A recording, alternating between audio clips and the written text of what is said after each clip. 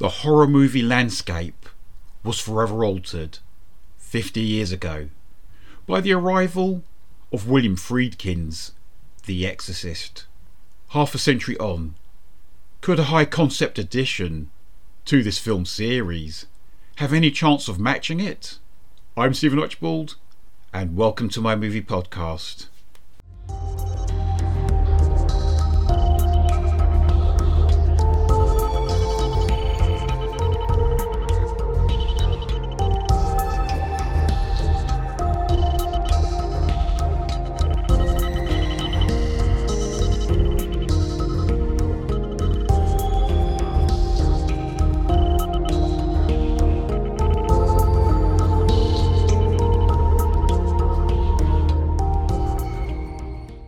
Hello to you. You are most welcome to my podcast. They Came From Within, Cult Movie Reviews. If you go down to the woods today, The Exorcist, Believer, 2023. In recent years, David Gordon Green has energised the Halloween franchise by directing Halloween 2018, Halloween Kills, and Halloween Ends. Even so, it takes a brave person to want to direct such a trilogy for the Exorcist franchise. Let me say straight off, he hasn't entirely succeeded, but this film is better than some critics would have you believe. That said, it will not haunt you, pun unintended. This film starts in Haiti, in very tragic circumstances. A photographer named Victor and his pregnant wife, Soren, are on honeymoon. All is magical until a massive earthquake hits. Soren ends up losing her life, but her baby survives. 13 years later, we find Victor and his daughter Angela living in Georgia. Angela is close friends with a girl named Catherine. Unwisely, the two youngsters decide to venture deep into the woods in order to perform a séance, which they hope will enable Angela to communicate with her dead mother. The girl's parents report them missing, and they are found in a barn 3 days later with little recollection of what happened to them. But it's not long before the evil spirit lurking inside each girl makes itself known. Poor Angela and Catherine are made to suffer the same harrowing experiences that little Regan had to in the 1973 movie. Angela is played by Lydia Duet and Catherine by Olivia O'Neill. Both actresses give decent enough performances, but the bland staging makes their plight nowhere near as convincing or as gripping as Linda Blair's was in the brilliant original. At times, I thought I was watching Evil Dead Light, rather than a horror movie with serious theological themes, which isn't to say the film is entirely devoid of religious or ethical concerns. Some of the casting in this horror movie, in key roles, is rather atypical. Leslie Odom Jr. plays Victor, and young Catherine's parents, Miranda and Tony, are portrayed by Jennifer Nettles and Norbert Leo Butz. The thing is, all three come from musical backgrounds. Jennifer makes up half of a country music duo known as Sugarland, and both Odom and Butz are Tony Award-winning artists for performances they've given in popular musicals. All three are good here, Odom in particular. However, there's another character who will draw the most interest from viewers.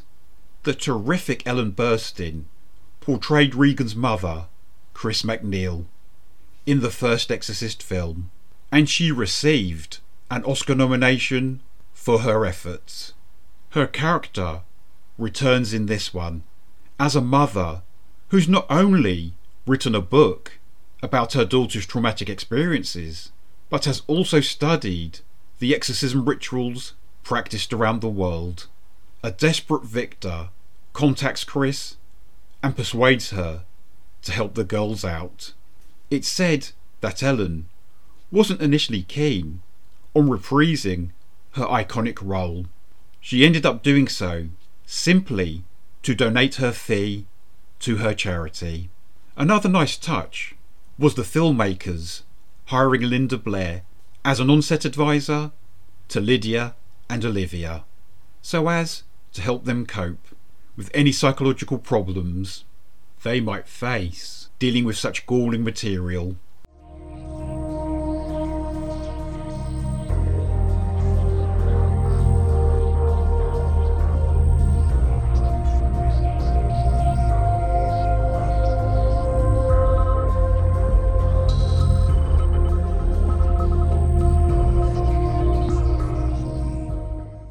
Sadly, the great director, William Friedkin, passed away on the 7th of August this year.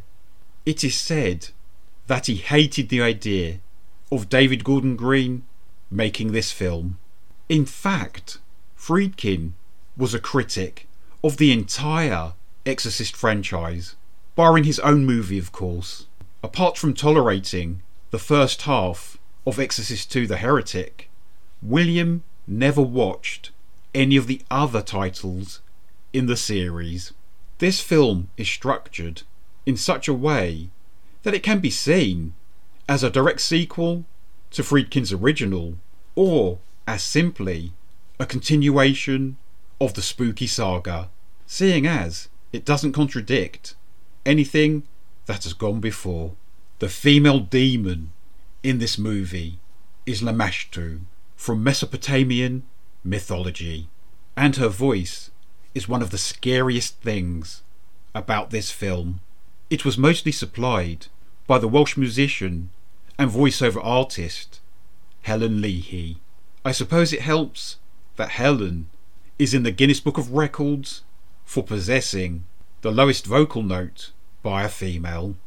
Anne Dowd, who gave strong performances in such films as Hereditary and Mass, appears in this movie as Anne, a nurse and neighbour who aids Victor and Angela, and Anne provides the film with some of its most compelling and authentic scenes. Also, on the plus side, it's great that a cross-cultural group band together to perform the exorcism, and that the parents are faced with a major moral dilemma.